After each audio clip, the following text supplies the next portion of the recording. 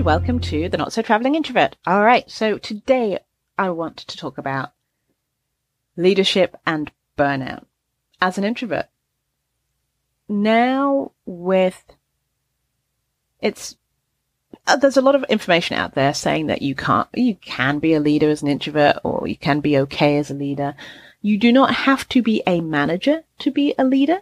And I think that's something people forget. You can definitely be a leader of people without being a manager of people, because people will automatically just follow you because they believe in your ideals or your morals and that sort of a thing. Now, the problem with burnout comes, especially as maybe a new manager or leader, comes with the learning curve of a new job while feeling the expectations and the pressure from having people look up to you, or people ask you for questions and look to you for advice. And so I just want to talk about a few things that could help if you are an introvert virtual leader or otherwise, especially when you're thinking about the fact that now you might be like working with remote teams and that sort of a thing. So as an introverted leader, don't feel that you have to be an extrovert. You are enough as you are. You were hired and put you in a leadership position because of your expertise and your skills. It can grow, and that is fine.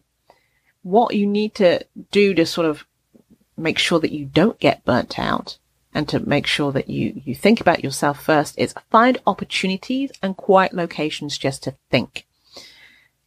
Schedule time in your calendar so you can think. Block it out. It could be the same time every week or like a different time every day, but make sure that you block out time for you. It will make you a better leader. Also, try and find resources to support you in your brand and your style of leadership. There are a lot of books out there. You could get a leadership coach. You could get a mentoring. You could get an accountability buddy. Things that work for you. Journaling.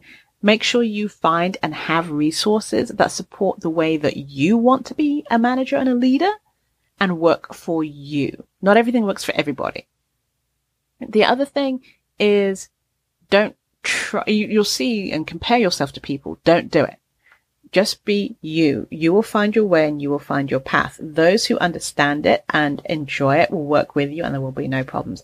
I had a client, I still have a client actually, and she was very concerned about the fact that because she hadn't officially been had an official memo saying that she was the project manager or the leader for this particular thing, she didn't want to come out and arrange meetings and put things and systems in place because she thought she would get pushback from her team. She stepped up and did the things, and she didn't get pushback. In fact, they thanked her. She also works with volunteers, and she was worried that they would disappear, but they're volunteers. If they want to be there, they will be there. So make sure you don't be anyone other than you. There's employees or teammates can really pick up on in authenticity. And so you want to be authentic. You want to be you. Yes, you want to be a good leader, and there's methods and ways of doing that without being mean, but just still be you. When you're networking, do it one person at a time.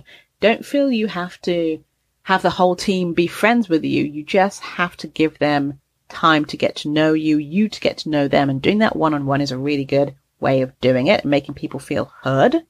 And so it might feel draining to have a whole day of one-to-one, so maybe just do one-to-one per week with your team. And it doesn't have to be a long hour thing. It could be a 15-minute check-in. If you do regular 15-minute check-ins, it's better than a whole hour once a month. You get to it becomes a conversation, a relationship, and that's what you want as a leader. The other thing is try and find an accountability partner.